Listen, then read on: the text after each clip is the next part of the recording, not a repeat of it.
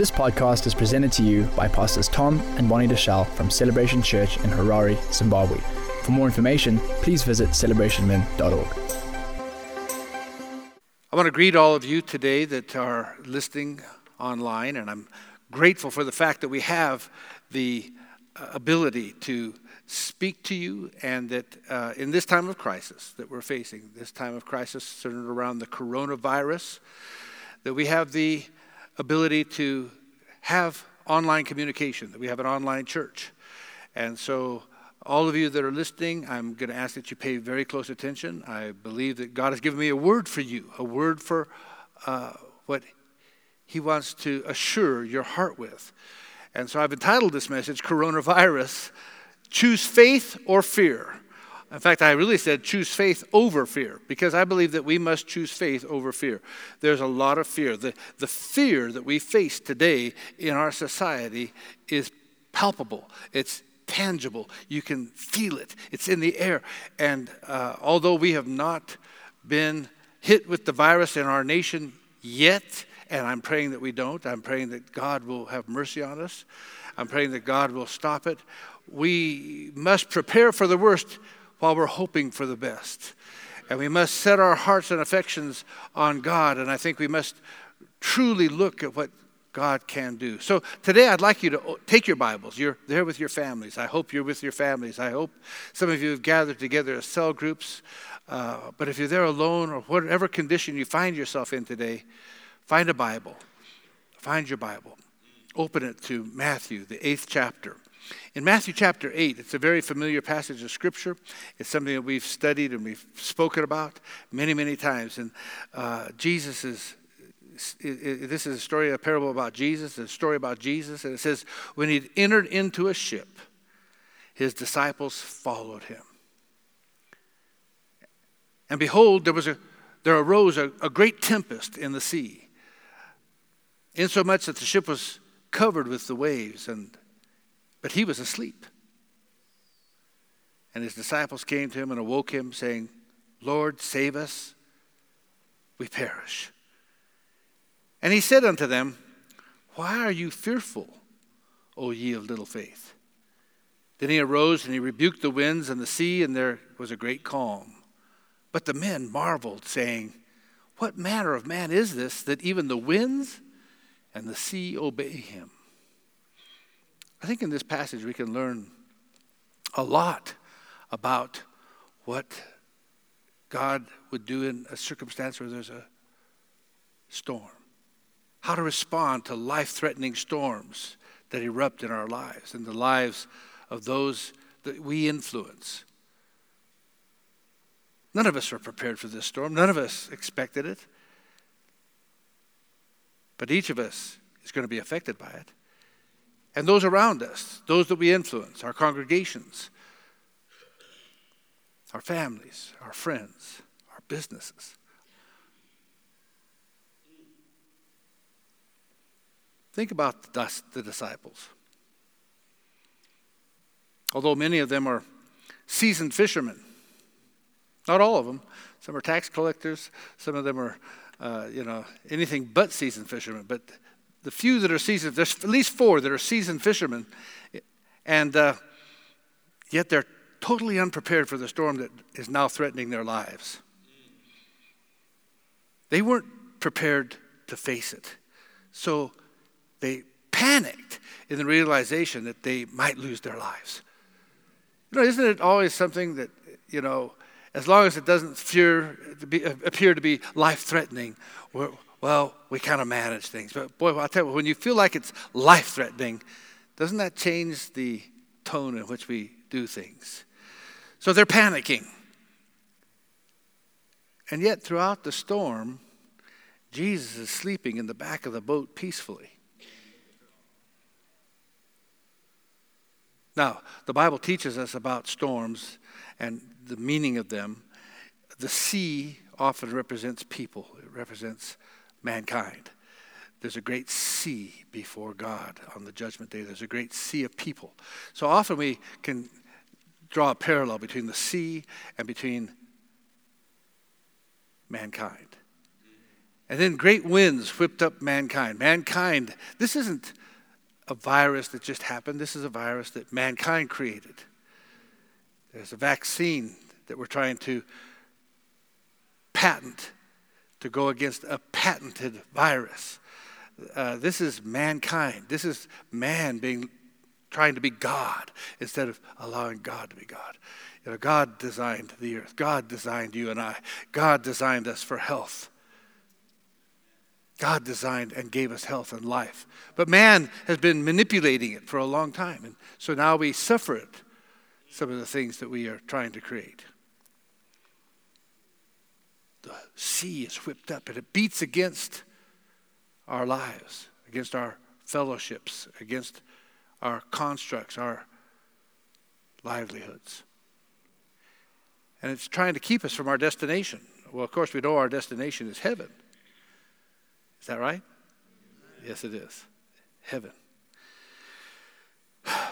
Instead of taking their cue from Jesus and measuring their situation by his reaction, the disciples allowed their situation to dictate their reactions, to dictate the way they were going to react, the way they were going to respond. And finally, they can't endure it any longer. The storm is just too great, and they go to the back of the boat, and they wake up Jesus from his sleep, and then they make this very duplicitous statement. Lord, Lord. I can just hear them. One version says, Master, Lord, save us. We're dying. Now, wait a minute. He's either the Lord of our lives, or we're dying and we're perishing. Those are really opposite ends of the poles. But that's how duplicitous we become when we have fear strike our hearts. And fear is striking the hearts of people all over the world. And with fear often comes panic. And panic is never a good thing. The Bible says the servant of the Lord must not make haste. The Bible has many warnings about fear. In fact, 366 times in the Bible says, fear not. That's one for every day, by the way, and one for leap year as well, okay? God the Father had always been and has always been with Jesus. Jesus, when he came to the earth, the Bible says he was the exact representation of God. Jesus was at peace in the storm. John 8:29 says, and he that sent me is with me. The Father hath not left me alone, for I do always those things that please him. Boy, isn't that a great confidence that Jesus had? I only do what God tells me to do. I please him. Another place he says, I only say what he says, and I only do what I see him do. And he says, my Father and I are one. So that's how you can be at peace in a storm, is if you're one with the Father and if we're one with the Son. We don't have to be caught up in the turmoil of this age. Oh, we are.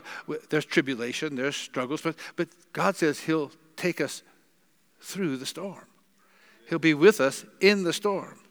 See, in our lives, even though storms are fierce and our enemies may be strong and near, the Father is nearer. His everlasting arms are beneath us. We're hemmed in before and behind. And no boat can sink with Christ on board. The boat won't go down if Christ is on board. Jesus calms the storm. I love this. Jesus gets up, he goes to the bow of the boat, and he calms the storm. But he doesn't calm the storm before he asks a very pertinent question. And he asks them, why are you fearful, O you of little faith? And you see, the degree to which you and I are fearful today is the degree that we have lost hope or lost faith in Christ. We have lost our faith in what God can do. And many people have started out well, but they've shipwrecked their faith, or they've hurt their faith, or they've doubted. And I'm going to encourage you today. It's a time to return to a close relationship with Christ. It's a time to return to faith in Jesus Christ. Now, I'm not sure what's going on in the minds of the disciples. And perhaps their lack of faith was, as they said, they thought the ship was going down. I mean, it's right there in the scriptures. Hey, they thought they were going to lose their lives. So maybe it's just as simple as that. But in another version of the story, Jesus had already said, he said, let's sail over to the other side. Jesus had said, let's go to the other side. And perhaps it was more that they just weren't sure that Jesus could see them through their journey. In our lives, are we really concerned so much about the present? Or has there crept into our souls and crept into our lives and crept into our minds a fear that perhaps Jesus can't get us to our destination? He can't get us to the other side. See, at the present, we find ourselves in storms that we cannot control. We're facing storms economically created by the mismanagement by our Reserve Bank and our government. That's a bad enough storm. There's storms in the church. Postmodernism is creeping into our churches and into our values, and our morals are being swept aside. We have a whole generation coming up that do not know that there are absolutes. In fact, most of the people that lead us don't believe in absolutes. They don't believe that there's an absolute honesty or an absolute truth. So what we do is we just pass laws to say whatever we want, but they're in violation of the laws of God. We have unjust scales by God's standard, but by our standard, as long as it benefits the elite or the people in power, it doesn't matter if it hurts everyone else. But these are what are causing and exacerbating the storm. There are storms of life, and these are some of the storms. Many of our church members, many people in the church at large are embracing teachers that are swift to tickle their ears. And the Bible said it would be so. He said that in the end times, he says at the end of time, that there would be many who would run seeking those who would teach fables, teach them what they wanted to hear rather than what the Word of God said. I want to double down for our church. I want to double down for those of you that are under the sound of my voice. I want to be true to the gospel of Jesus Christ. Jesus is the way of salvation. The gospel is the power of God unto salvation. And I don't want to be in a position where we tickle your ears and tell you that it's all going to be okay. Yes, I believe that God can prosper us. And by prosperity, I simply mean this. He can meet all of our needs and give us an abundance to help others in the storm, in life. But I also believe that God wants to heal us. I believe also that God wants to save us, and that God wants us to be close together as families, as friends, and as the church of Jesus Christ. On top of this, now we're facing a pandemic. This pandemic is being whipped up into panic proportions we've never seen ever before. And now they're becoming impositions on individuals, impositions on companies, and even on the church that are unprecedented. Who would have ever thought that we would be shutting down everything worldwide? I'm not sure that the epidemic or the pandemic is the problem. I think there may be nefarious motives behind it, to say the least. But fear, nonetheless, has gripped the heart of many, many people. We're in the midst of a storm that we cannot control. So what are we supposed to do? What should we do? What can we do? Is there anything we can do? Well, first of all, we have to answer the question that Jesus asked his disciples, or really the question that the disciples asked themselves after the whole ordeal was finished. They asked a question. They said, "What manner of man is this that even the winds and the sea obey him?" So I want to know, what manner of man is Jesus? Is Jesus just another teacher? Because if he is, then I'll tell you what, we're in big trouble. Is Jesus just another religion? Because if Christianity is just another religion, then we're in very big trouble. Or is Jesus the only true Son of God? Is Jesus the only one by which a man can be saved? Is Jesus the way, the truth, and the life? Is Jesus the express image of the Almighty God? Because if he isn't, then what we do here and what we have done in our lives is in vain. Let me give you 3 points and we'll close. First, we must understand that God is greater than any storm. God is greater than any storm. And if the storm isn't bothering Jesus, and remember, Jesus was God's exact representation on earth. If the storm isn't bothering Jesus, then why should it bother us? Now, it may affect us, and we should be concerned about it. I'm not saying we just put our heads in the sand and ignore it, but what I am saying is, wait a minute. Is there not a God who can deliver? Is there not a God who can show us a way in the wilderness? And there is. You see, we probably aren't going to be able to change the circumstances, but we can choose where we're going to place our trust. See, we have to determine to choose to trust Jesus in the middle of our storm. We can choose to let Jesus into our boat, which is representative of him being invited into our lives. And when we do so, we'll find Christ in us. And our lives hidden in Christ, yielded to Christ. And we'll be confident that there is no storm so large or so fierce that he can't see us safely through the storm. Secondly, we must be willing to look to Jesus. The Bible often talks about fixing their eyes on Jesus. Where are you looking? Where are your eyes? There was another story where Peter was walking, or Jesus was walking on the water, and the disciples saw him. This was another occasion, and it says the winds were boisterous, and the sea was... And if you've ever been to Galilee, you'll see that this sea can whip up overnight, whip up in a moment. There can be great storms on this lake, on this sea. And the story about Peter says that he saw Jesus. He said, Lord, if it's you, call me to come to you. And Jesus said, come. And Jesus stepped out of the boat and began to walk on the water. It says as long as his eyes were fixed on Jesus, he was okay. Now, I don't know how far he walked. I don't know how, but he was walking on the water. But I do know this, that when his eyes were no longer fixed on Jesus, but began to be fixed on the storm, he began to fail. He began to sink. And so it is with you and I. Are you looking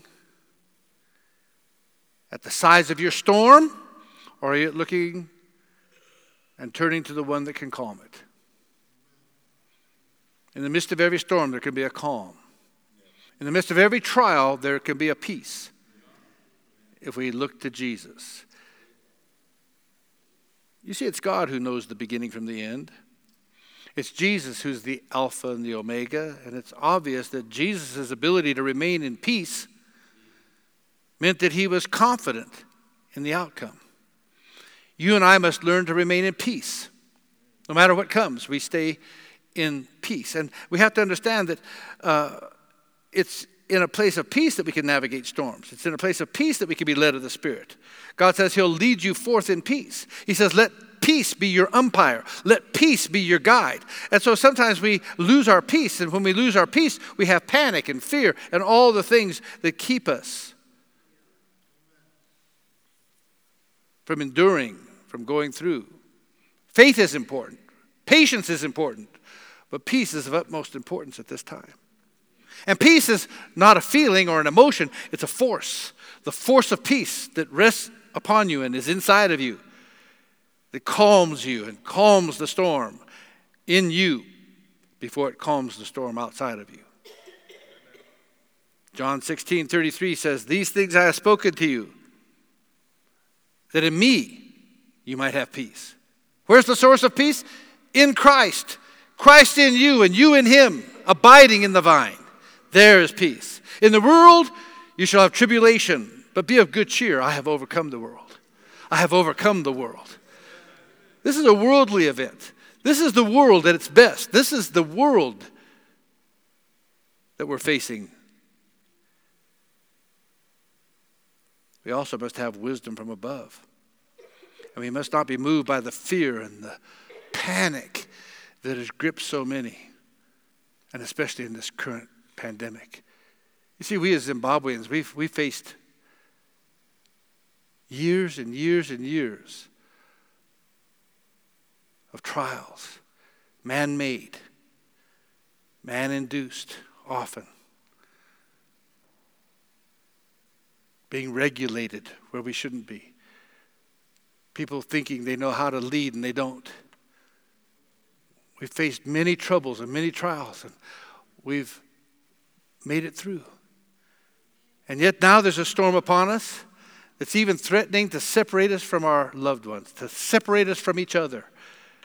There's an old adage, divide and conquer.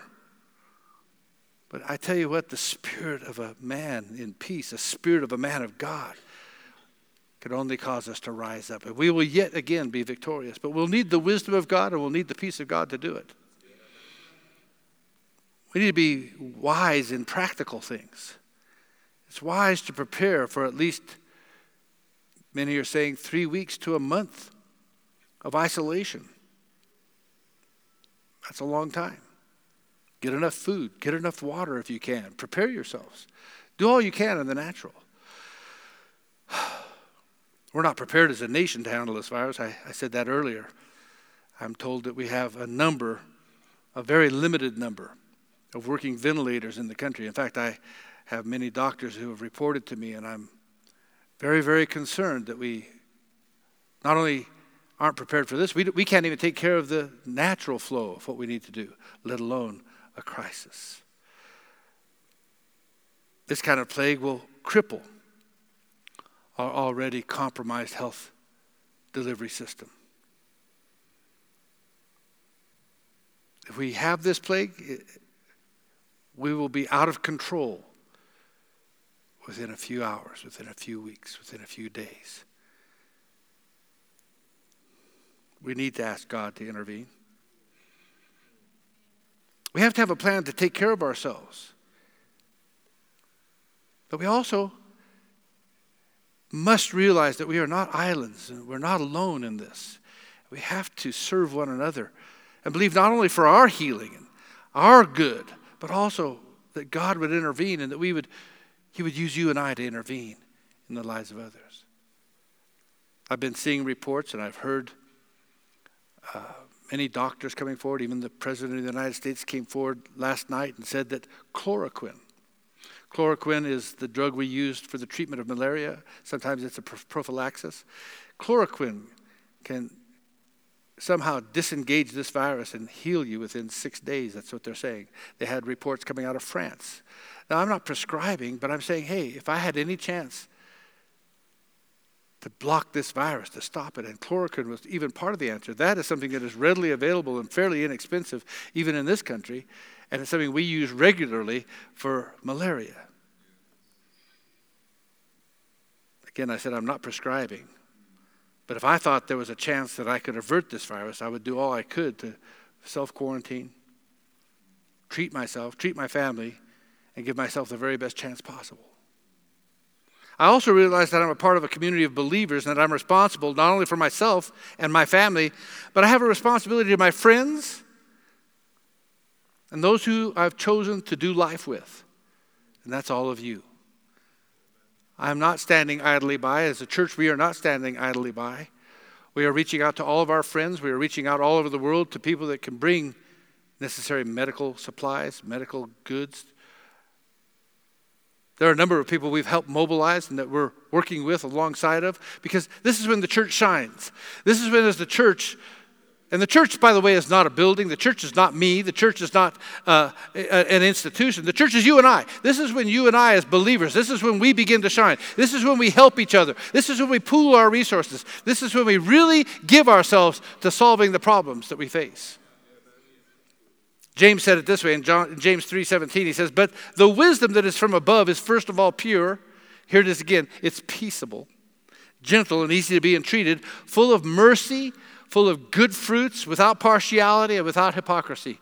I believe this is the time that we need to show good to everybody. We need to show good to the unbeliever, the believer, those of other faiths, other religions. I don't think you can do it with partiality. Yes, we must take care of those in the household of faith, but we must take care of everyone at this time.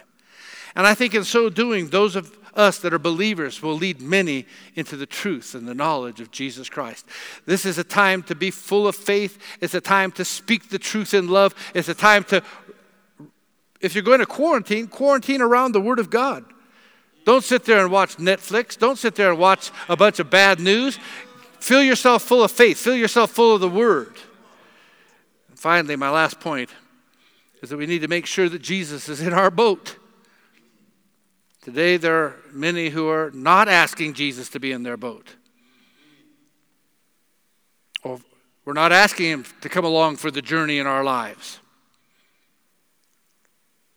There are many that have opted out. They've chosen to make the trip on their own. In fact, many have adopted a relationship with Jesus that does not make him Lord of their lives.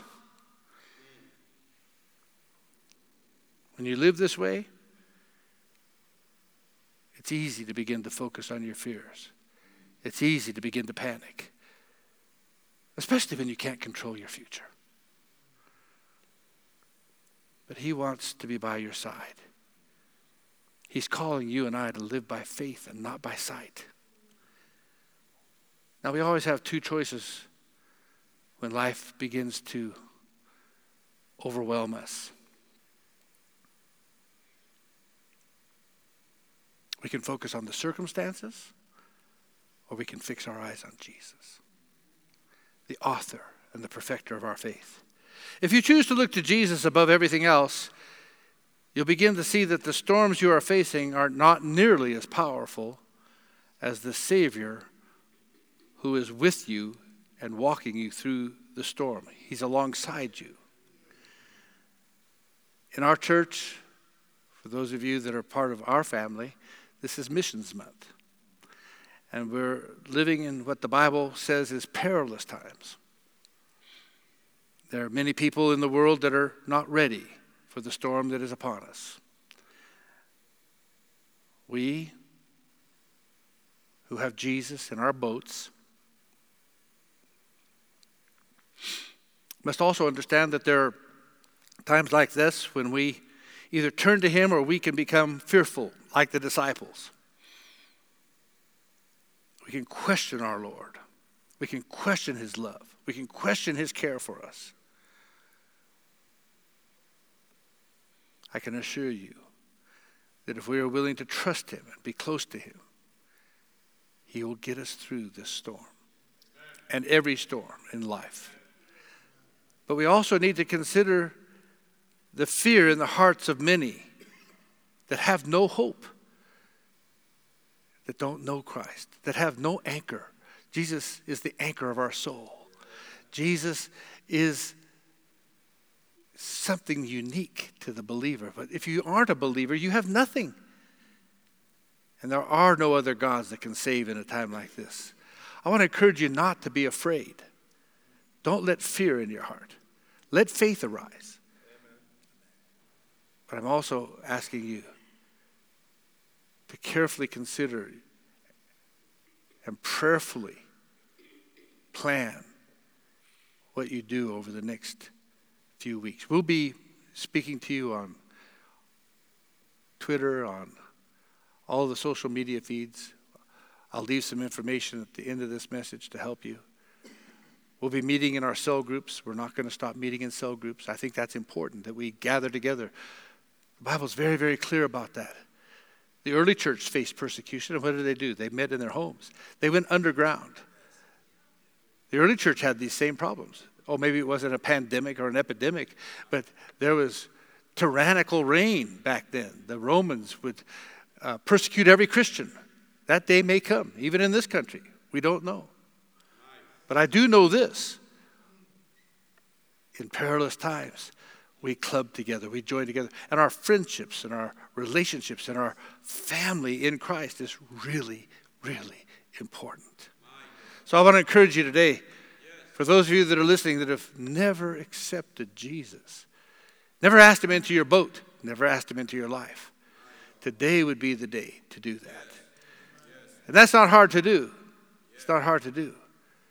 But it's crying out to him. He says, the Bible teaches, it says, whosoever shall call upon the name of the Lord shall be saved.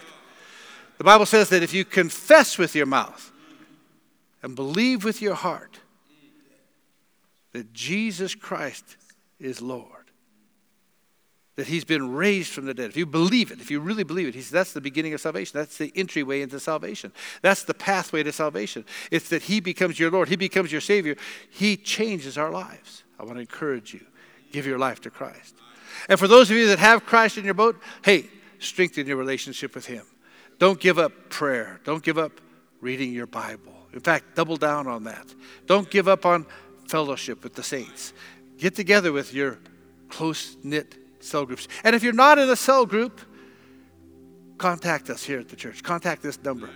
We'll tell you how to get into a cell group. We'll tell you how to get with other believers. Now, if you have a fever, you know what to do. Isolate yourself. If you're sick, isolate yourself. But if you're not, fellowship, small groups, stay at least 1.5 meters away from each other. It'll all be good. We love you. Let me pray. Father, I pray for these that are listening. I pray, Father, that you would cause the sound of my voice to resonate with truth. Jesus, our trust is in you. We thank you that having begun a good work in us, you will bring it to completion. And that, Father, no weapon formed against us can prosper. Father, we thank you that although these are perilous and fearful times for many, and even for us, Lord, we admit that fear does attempt to strike our hearts. But we look to you. We ask, Lord, that you would guide us and be with us, even in this storm, we pray. In Jesus' name, amen. Thanks for listening. For more teachings and videos, visit celebrationmen.org.